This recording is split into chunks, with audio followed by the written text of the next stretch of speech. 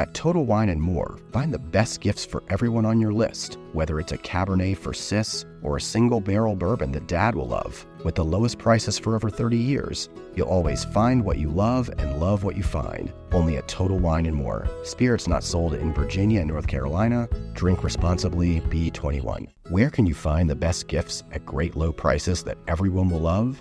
At Total Wine & More, of course, with so many great bottles to choose from. Find something for everyone on your list, whether it's a Cabernet for your sis, sparkling wine for a coworker, or a single barrel bourbon for Dad. And if you need any help, just ask one of their friendly guides for advice. With the lowest prices for over 30 years, you'll always find what you love and love what you find. Only at Total Wine & More. Spirits not sold in Virginia and North Carolina. Drink responsibly. Be 21. Kids are more likely to eat vegetables if you pair them with a dip. Hi. This is Play Me a Recipe. I'm Emily Oster, economics professor at Brown University and the author of Expecting Better, Crib Sheet, and the new book, The Family Firm. We're gonna make something today that I like to make for lunch for me and also for my kids. It's a carrot top pesto with carrots and burrata, and the recipe is by Kenzie Wilbur. The recipe is linked in the show notes if you need to refer to it, but otherwise I'll be gathering the ingredients and doing all the cooking right here together. Feel free to pause or jump back if you need a little more time. So I spent the pandemic really finishing up the work on my book, The Family Firm, and also writing a lot for parents about COVID and decision-making and COVID decision-making. And my books are really centered around the idea of rewriting the rules of parenting through data and also through thinking about what works for your family. So I think about questions like, should you get an epidural? Or what should you do about sleep for your baby? Should you sleep train? Should you co-sleep? How do you think about those choices?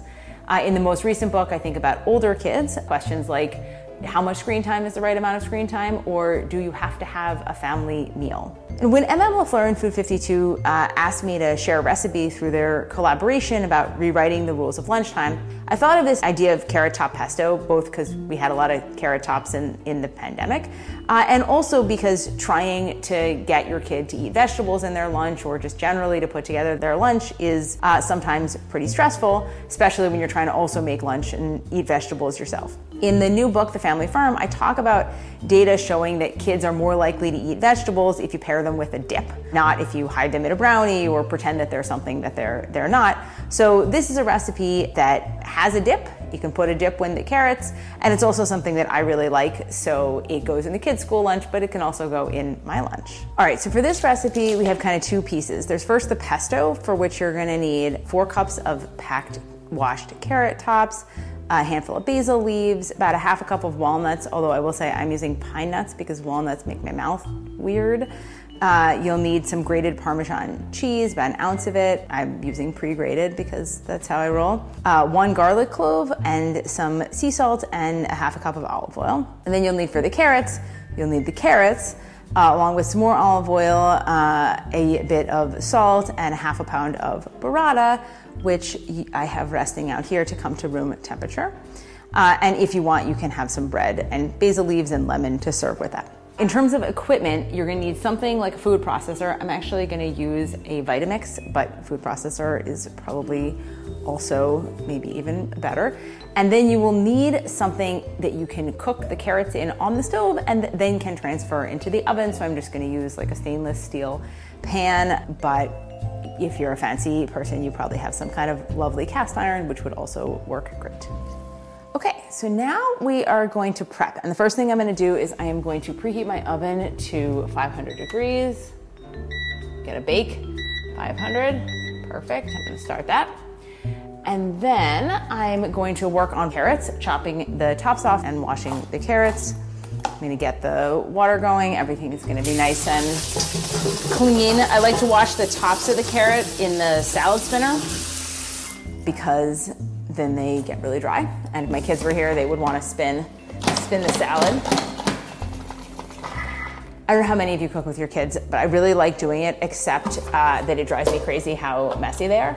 And so even though I myself am actually a tremendously messy cook, there's something about the children's mess that's almost unbearable and requires a huge amount of self-control.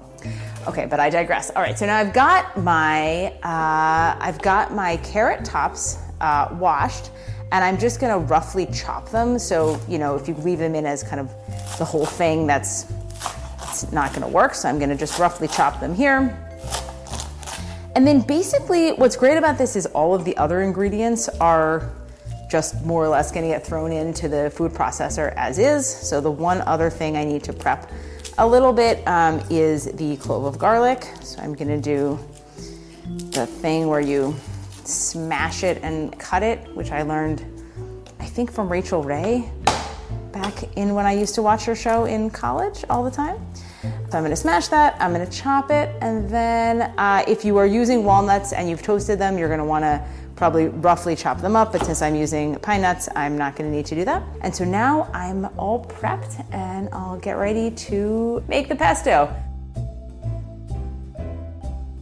So now we're gonna make the pesto. So I'm gonna take my Vitamix container and I'm gonna put in first the carrot tops, and then I'm gonna add in my garlic clove. I'm gonna add cheese. I'm actually gonna eyeball the cheese a little bit, but it should be about an ounce, so yeah, it looks good. I'm gonna add a half a cup of the pine nuts and put those in, and I'm gonna add the basil. It's about a handful of basil, so that's definitely something you can just eyeball. Mine comes in a container. There's a handful. And I'm gonna add a little bit of salt. Then I'm going to pulse that, and then I'll add the olive oil. So I pulsed it a little, and now I'm gonna add the olive oil while I've got it on.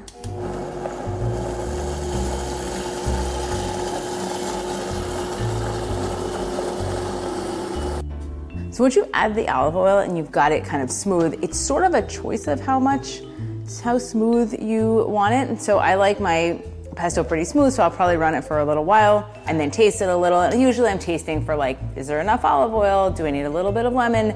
Do I want more salt? But this tastes pretty good, so I am gonna move on and turn to making the carrots. Okay, so the next step is the carrots. And the way we're gonna make the carrots is in two pieces. So first, I started by heating the oil, heating some oil in a pan on the stove, using this oven-proof pan. I put in the carrots, I sprinkle them with a little salt. I'm gonna leave them there for about 8 minutes till they're kind of a little bit browned, and then I'm gonna pop them in the oven for about another 8 minutes. And while I do that, I'm gonna take a break, and I am going to clean up some of the incredible mess that I have made around my kitchen.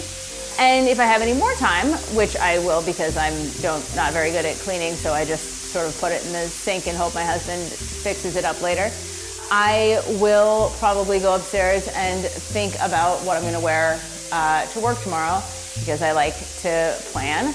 I'm gonna go check out my closet and clean out my kitchen, and I will see you back here after the break.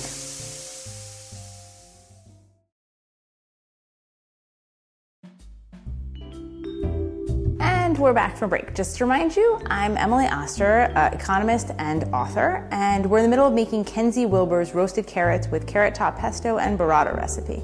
As a reminder, the recipe is linked in the show notes, but we're gonna go through the whole thing right here. Feel free to pause or jump back if you need a little more time. And we are coming back to the point where the carrots have been roasting in a screamingly hot oven, and my kitchen is filled with smoke for about 8 minutes, so let's check on them. Okay, so I'm gonna check on my carrots, and I'm looking for them to be kind of browned on the top. Oh, they look good. You can hear them sizzling. Yes, perfect. Browned but not burned. So I'm gonna take them over to my stove and listen to them sizzle. And then the only thing left is really just a plate. So I'm gonna take them out of the pan. I'm gonna mix them with some pesto. And I'm, of course, gonna put the burrata next to them. One of the things that I like about this recipe is that there is more pesto than I would typically put on the carrots themselves.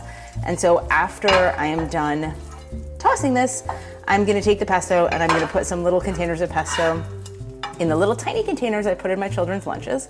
And then I am going to hope that they eat them. And my 10-year-old will definitely do it, and my 6-year-old will almost certainly not. And then later he'll tell me that he doesn't eat vegetables, but I will continue trying, because one of the things we know about kids is that one day they might eat vegetables, and if you don't try, you will never know. All right, so the carrots are toasted, everything is tossed, the burrata is next to it. There are a lot of other things you can like put with this if you want, and so some people like lemon, some people like bread. I make a lot of no-knead bread, which is just like, I don't know, lazy person's bread that you have to leave out for a long time, from some 2007 New York Times article.